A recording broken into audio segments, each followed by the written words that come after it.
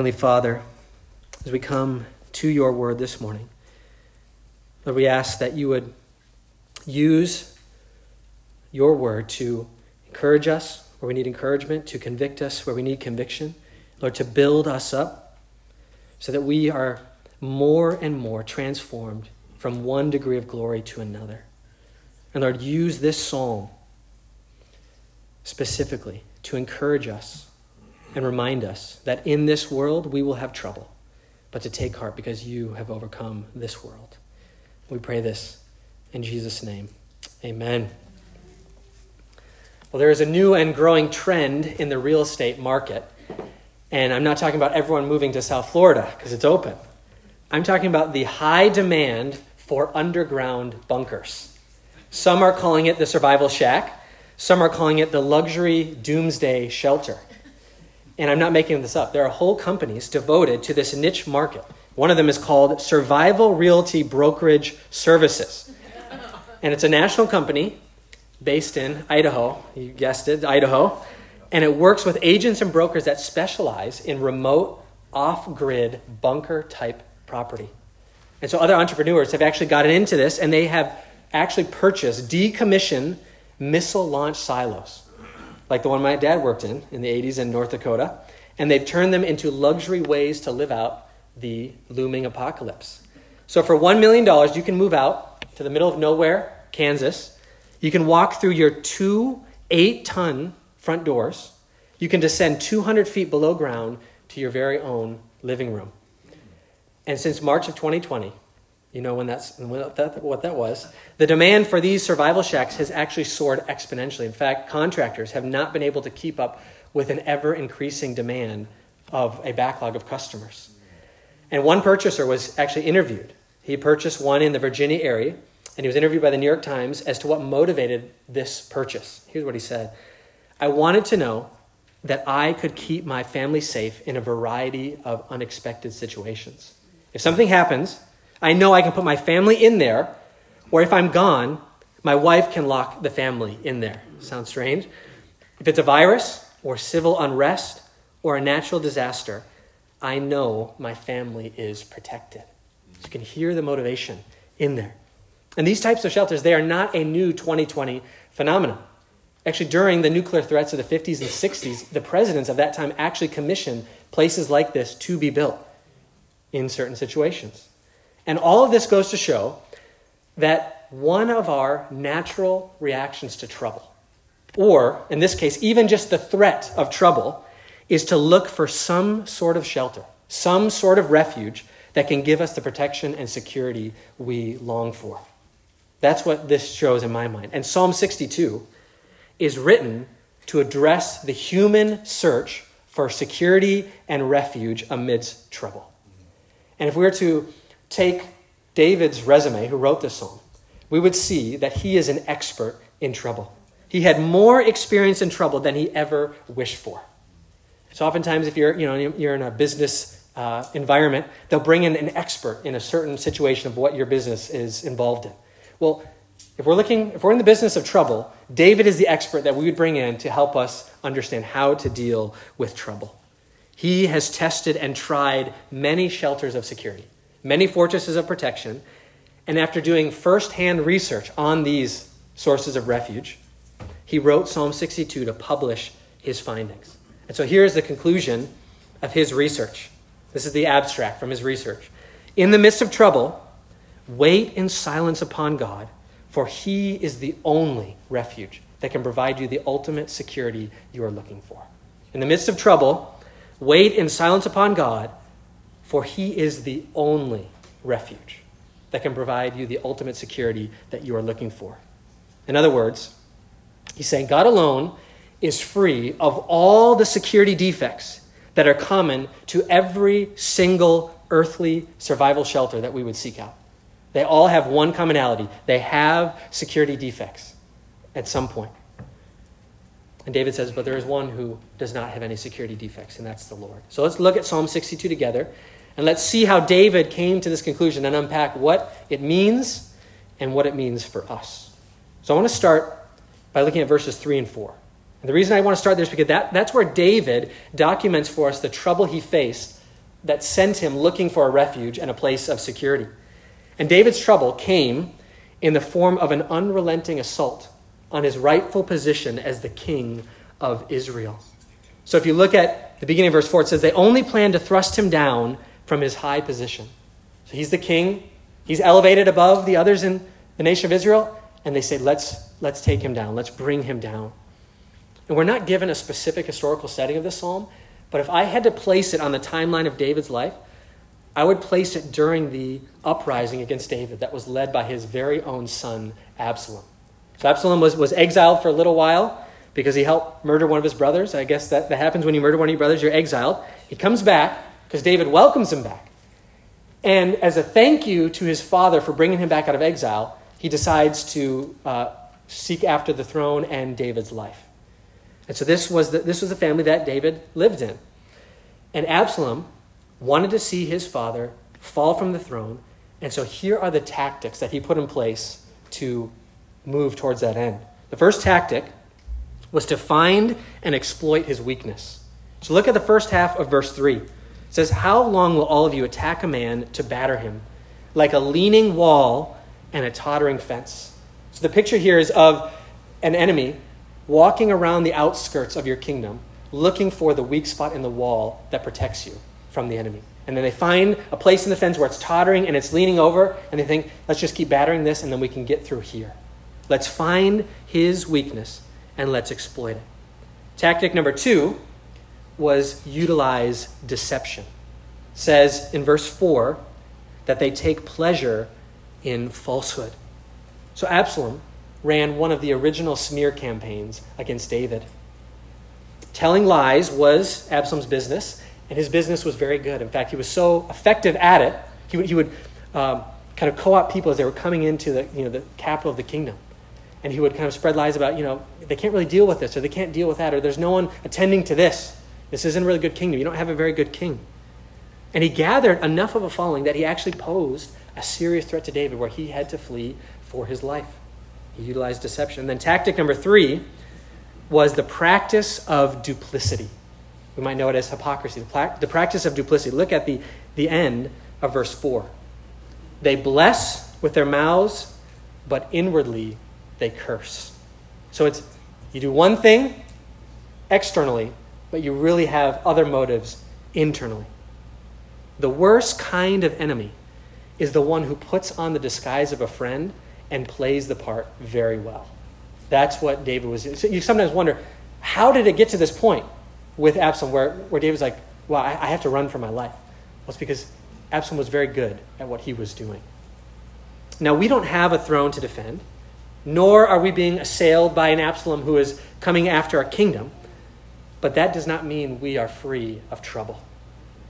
Our trouble isn't going to be a carbon copy of David's trouble. But what David is saying is, you're going to have trouble. And learn from what I experienced in the midst of my trouble.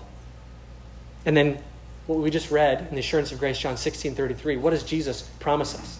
One of his promises, the promise that we don't necessarily like to claim, is a promise that in this world, you will have trouble. It's a statement of fact.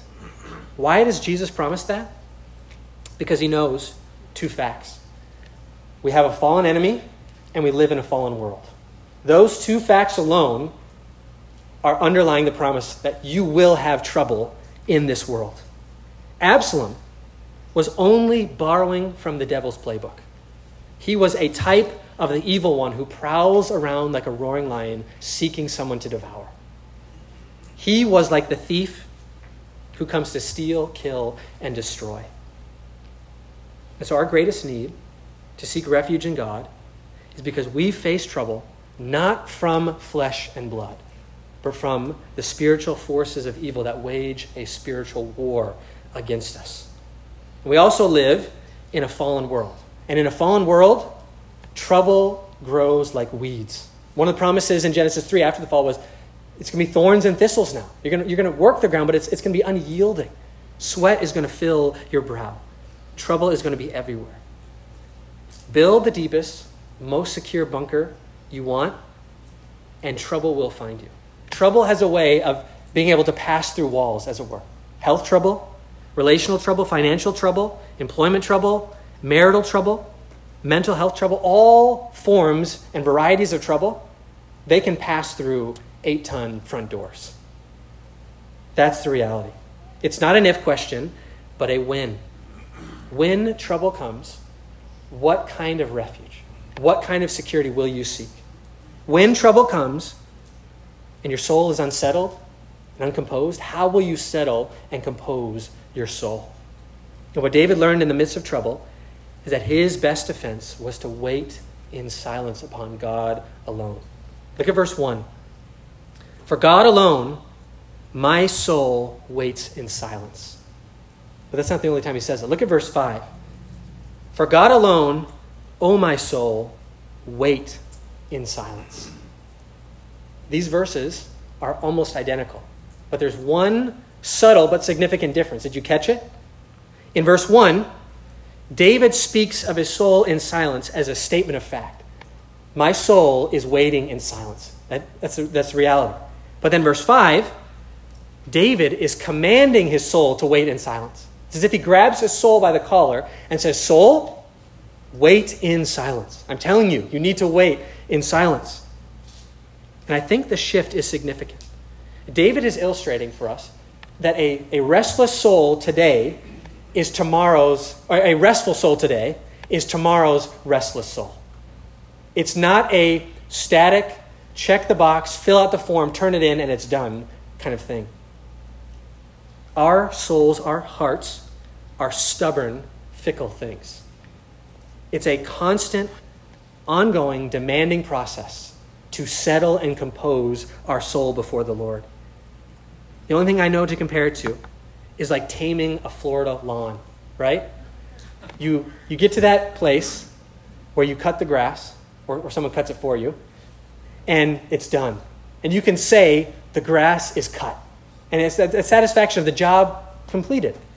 2 days later, you come out, and you can say, the grass needs to be cut. Or I guess I could compare it to doing laundry. I don't do the laundry, but I'm told by someone in my house who does the laundry that there's a satisfaction of putting away that final basket of clothes. And you can say, the laundry is done. And then the next day you turn around and you say, we need to do laundry. There's just something stubborn about our soul and our heart. Restful one day, restless the next. At times it seems almost untamable. And yet David gives us hope. You can still your soul. You can wait in silence upon God. Well, what does David mean when he calls us to wait in silence upon God?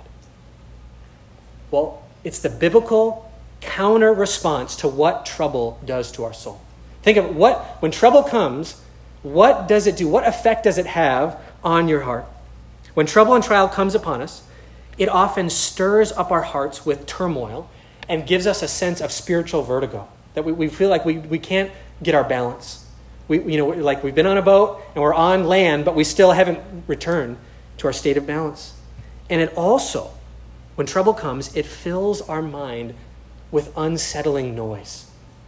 It just is screaming at us with what ifs and what's next and doubts about God and deprecating thoughts about self and my standing with God.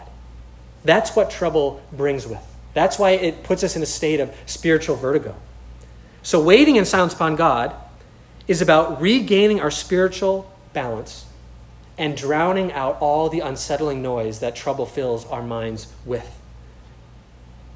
And the way you do that is not by passively trying to empty the mind.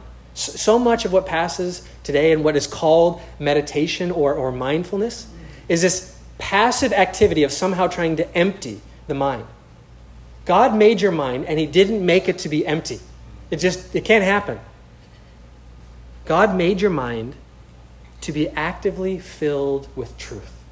That's what waiting in silence upon God is. Not the passive process of trying to empty your mind, but the active process of pouring truth into your mind, filling your mind with truth. A science teacher set empty glasses before his science students. Okay, they were elementary age. And this was the first day of class, and here's an experiment. He's going to test their science knowledge. And he said to the students, the glass looks empty, but it's actually full of air molecules. You can't see. So your assignment is to displace the air molecules that are in your glass. Right? Ready, begin. I'm not a science person. I like science. I'm a fan of it, but I don't quite understand it all the time. That's why I became a pastor. Well, the students sat there for a while, like I would have, and they stared dumbfounded at the cups, thinking, how am I going to get the air out of this cup? I can't grab it. I can't remove it. Until one kid walked over, it's probably a Bruce kid, walked over to the sink, and he filled it up with water and then set it back down on the table. Air displaced because water was in the glass. To displace the air, you have to fill it with something else that pushes it out. So to displace the noise and lies that often occupy our minds, we must fill it with truth. We must pour truth into our minds. So when David calls us amidst trouble to wait in silence upon God, he is calling us to the active process of filling our minds with soul-settling truth. And so what is this soul-settling truth that David wants us to fill our minds with? Well, he wants us to fill our minds with the soul-settling truth of the character of God. That's where he goes first and most frequently. Notice that David describes his trouble in verses 3 and 4, but he surrounds it with a theological fortress of protection in verses 1 and 2, and then verses 5 and 7. In verses 1 and 2, multiple times, he declares the character of God. Then his trouble.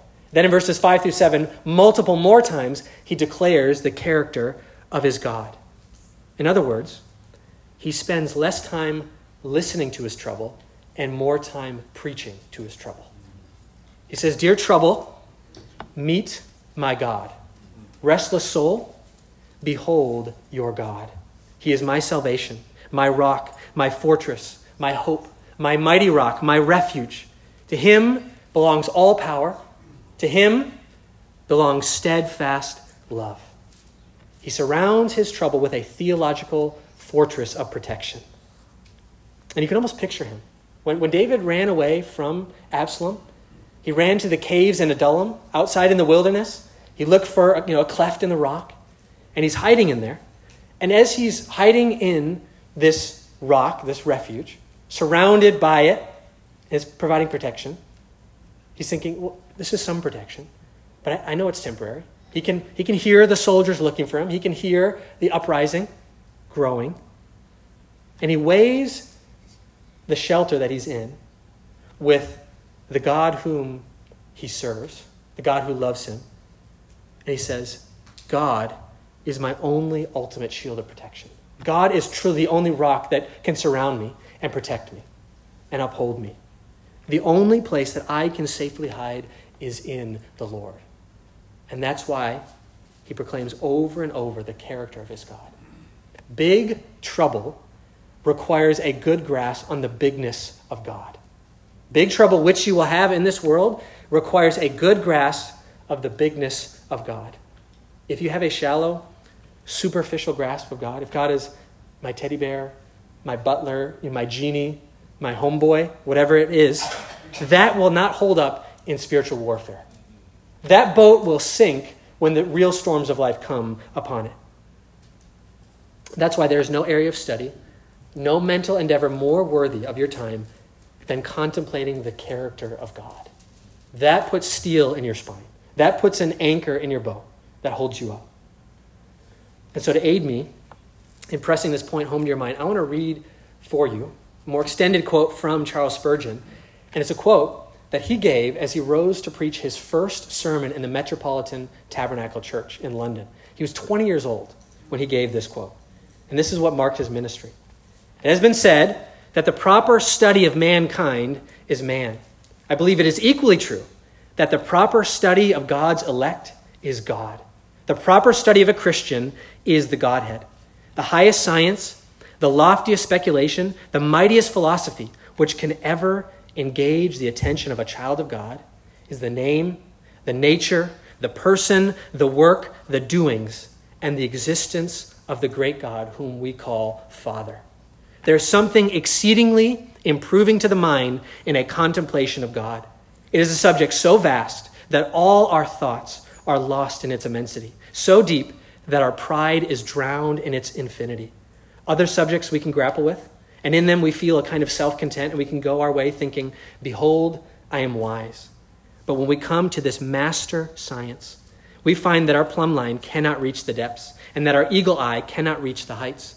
And all we can say with solemn exclamation is, I am but of yesterday and know nothing. No subject of contemplation will tend more to humble the mind than thoughts of God. But while this subject humbles the mind, it also expands it. He who often thinks of God will have a larger mind and more wisdom than the man who simply plods around this narrow globe. The most excellent study for expanding the soul is the science of Christ and him crucified, and the knowledge of the Godhead in the glorious Trinity. Nothing will so enlarge the intellect, nothing so magnify the whole soul of man as a devout, earnest, continued investigation into the great subject of God. And that's not all. While humbling and expanding the mind, it is also a subject that brings eminent consolation and comfort. Oh, there is in contemplating Christ a balm for every wound. In musing on the Father, there is a quiet for every grief. And in the influence of the Holy Spirit, there is a balm for every sore. Would you lose your sorrow? Would you drown your cares? Then go plunge yourself in the Godhead's deepest sea. Be lost in his immensity, and you shall come forth as from a couch of rest, refreshed and invigorated. I know nothing which can so comfort the soul, so calm the swelling billows of sorrow and grief, so speak peace to the winds of trial, as a devout attention to the subject of God. I cannot say it better. David would amen that. And what Spurgeon was doing was amening David. In the midst of trouble, you need to fill your mind with the soul-settling truth of the character of God. But here's the mark of a truly biblical theologian. Like David, you speak of God not just as a rock and a refuge, or the rock and the refuge, but my rock and my refuge. You notice in the psalm, every time he speaks of God, he speaks personally about God. My salvation, my glory, my hope, my salvation. 12 times he gives an address of the character of God, and 12 times he claims it as his in relationship with the Lord. The difference between the and my is the difference between merely knowing facts about God and actually knowing God. Knowing mere facts about God is not going to help you in storms. You need to put that personal stamp on, appropriate them, and assimilate them into your own spiritual bloodstream. It's the difference between a dead and dry orthodoxy and a living and vital faith. It's the difference between a boat without an anchor and a boat with an anchor in the midst of a storm-tossed sea. So steep your mind constantly in the knowledge of God so that his character becomes not just facts for you, but soul-settling truth, as it was for David. Well, another area that David calls us to fill our minds with is the soul-settling truth of the sovereignty of God, or the providence of God, you could say. Now, David doesn't use that specific word or words, but the reality of God's power and control and sovereignty is implied everywhere when David speaks about his God. It's woven throughout this whole psalm. How else can David say in verse 1 or verse 2 and verse 6 that I shall not be shaken? How can David know that he cannot be shaken unless he knows that his God is sovereign? And think of all the military fortress language that David uses: rock, refuge, fortress. It implies that the God he runs to is powerful and able to protect him, that he's in control. He's not saying all these things because his therapist said it would be good for his anxiety and his trouble. Just repeat these, daily affirmations with David. This is not what he's doing. He's claiming these because he knows that no matter how powerful his enemy may seem, no matter how big his trouble may seem, God is in charge. God rules and overrules his enemies and his trouble. Trouble and trials can often appear to us, and our enemies can often appear to us as so big and so powerful that we ascribe sovereignty to them. We ascribe power and control to them. Or what they can do is they cast such a thick cloud over the sky, that we cannot see that the Son still sits on his throne, that God is in the heavens, he does whatever he pleases, and that no one can stop his hand or say to him, what have you done? And we can't grasp that.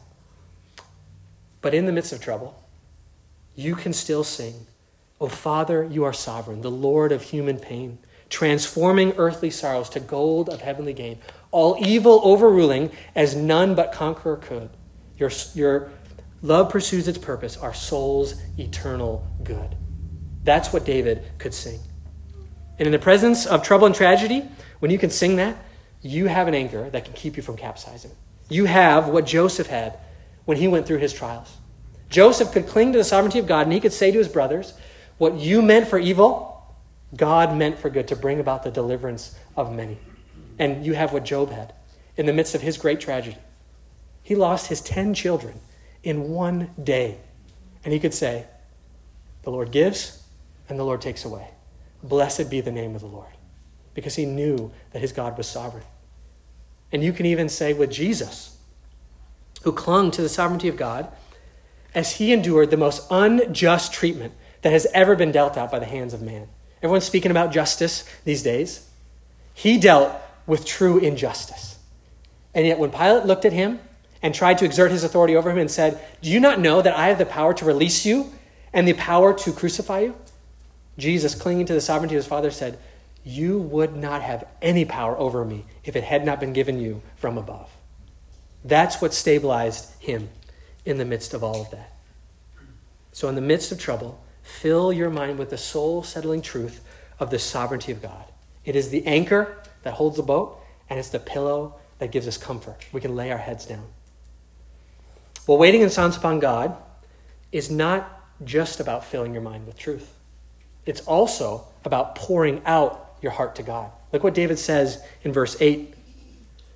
Trust in him at all times, O people. So David is doing at this point is he's not just personally talking about his circumstance. He's now turning to us and saying, here's what I learned and here's what I'm passing on to you. Trust in him at all times, O people. Pour out your heart before him. God is a refuge for us. So what David is saying there is waiting in silence upon God is like a double-sided coin. On the one side is the pouring in truth. On the other side is the pouring out your heart before God. So you need to pour in the truth of God into your mind, and you need to pour out all those things that are weighing down your heart to God. So in the midst of trouble, we need to both tell our troubles about our God and tell God about our troubles. That's the double-sided coin of waiting in silence upon God. Well, what does it mean to pour out your heart before God? Listen to how one author defines it. Pouring out your heart before God is like turning the vessel of your soul and heart upside down in God's presence and shaking it out before him, and letting all your inmost thoughts and desires and sorrows and sins and struggles be poured out like water before him. Hide nothing from him, for you can hide nothing, and keep nothing from him, for he can handle everything. We often are duped into thinking that somehow we can kind of conceal and hide the innermost part of our being from him, but he sees everything. So just pour it out before him. Because when we hold on to trouble, and not just trouble, but all the worry, all the stress, all the anxiety that it brings with us, and we don't pour it out from our hearts to the Lord, it's like a pressure cooker that has no release valve, or that no one has released the valve on. Just keeps sitting there. Pressure building up, building up, building up more. And that's only going to lead to more trouble. We multiply our troubles when we don't pour out our heart before the Lord. So we should treat every what if, every what's next, every doubt about God, every self-deprecating thought that might come our way, every struggle to understand our standing before God, as if someone had placed in our hands a hot potato or a hot coal. Have you played hot potato, like the real actual game where you actually take a potato from the oven? You know, they probably don't play it these days for obvious reasons with kids. You get in trouble. But that's how we should view our worry and our stress and anxiety. It's a hot potato that's been placed in our hands, and the goal is to get it out of our hands into the Lord's as quickly as possible. If it sits there, again, it only adds to your trouble. It only increases the pain. But the Lord can handle it. He can handle it. Cast all your cares on him because he cares for you. In every situation with prayer and supplication, make your requests known to God. And the peace of God, which passes all understanding, will guard your hearts and your minds in Christ Jesus. Pour out your hearts to him. Well, finally, to preserve and protect our ability to wait in silence upon God, David warns us against all the counterfeit sources of refuge that we might be tempted to run to. So trouble comes, and our natural instinct is to look for refuge. But the problem is, so many counterfeit, mirage refuges place themselves in front of us and say, here, I can provide the security you need. Come to me. Well, look at verses 9 and 10 as David details the ones that he was most tempted to trust in. Those of low estate are but a breath. Those of high estate are a delusion. In the balance as they go up, they are together lighter than a breath. Put no trust in extortion.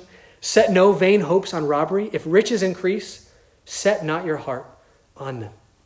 What David is saying there is, in his position, his place as king, he was most tempted to trust in the might of men and the security of money. Those were the two counterfeit sources of refuge that propped themselves up, that made it look like, hey, I can go here and this will protect me.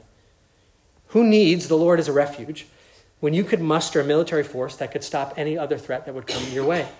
Who needs the Lord when you could make alliance with this or that king or that prince and build a bigger army? That was always the danger. But when David weighed man in the balance, he realized that he had nothing to hope for from man ultimately.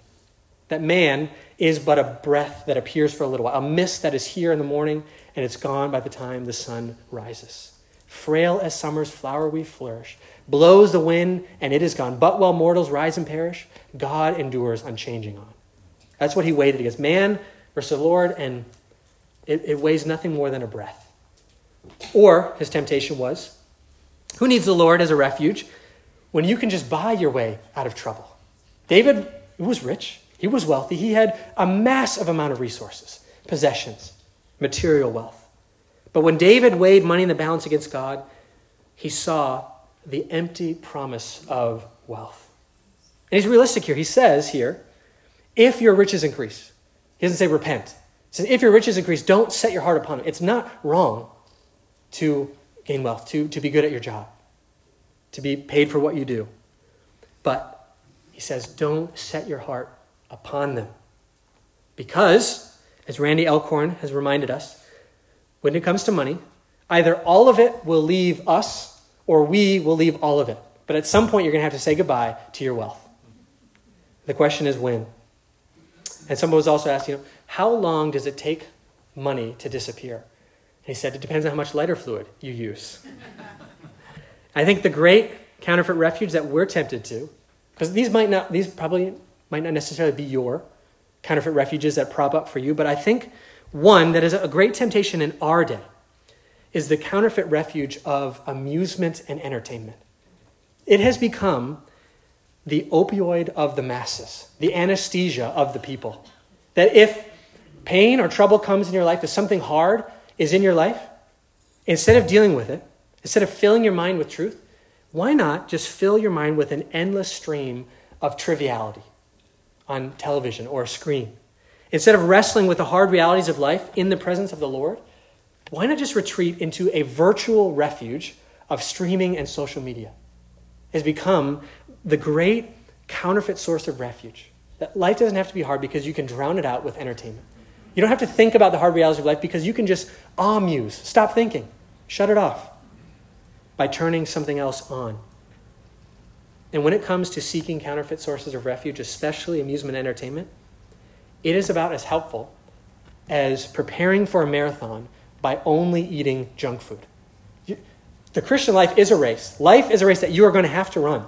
And junk food is not the way to prepare for running that race. I haven't tried it. I don't plan on trying it. But I'm guessing that would be very hard to finish a marathon with that diet. The trouble of life is inevitable because we live in a fallen world with a fallen enemy. And counterfeit sources of refuge, all that they do for us is shrivel our soul and weaken our faith when it comes to facing the real trouble of life. And it's because of our tendency to run to counterfeit sources that David stresses 6 times, God alone, God only is my rock and my refuge. This is called the alone psalm because this is where David gets that sola idea, sola deo gloria, sola fide, God alone. is our refuge. Because he knows that we can look to the Lord, but let's supplement that with something else, just in case he doesn't work out. He's saying, no. There's no supplements. That only diminishes his honor and glory. Or others will look at God and say, you know what? This just seems like a better alternative. He's saying, no, it's a mirage in the desert. It provides nothing. And what David saw truly, but only dimly in the Old Testament, we see more brightly and brilliantly in Christ in the New Testament. God alone is our refuge from our trouble. He's alone our refuge from sin, because through faith in Christ, my sin, not in part but the whole, is nailed to the cross, and I bear it no more. This world may condemn you. It may try to cancel you, but you can know that in Christ there is now, therefore, no condemnation. For Christ has canceled our sin by nailing it to the cross and putting it to an end.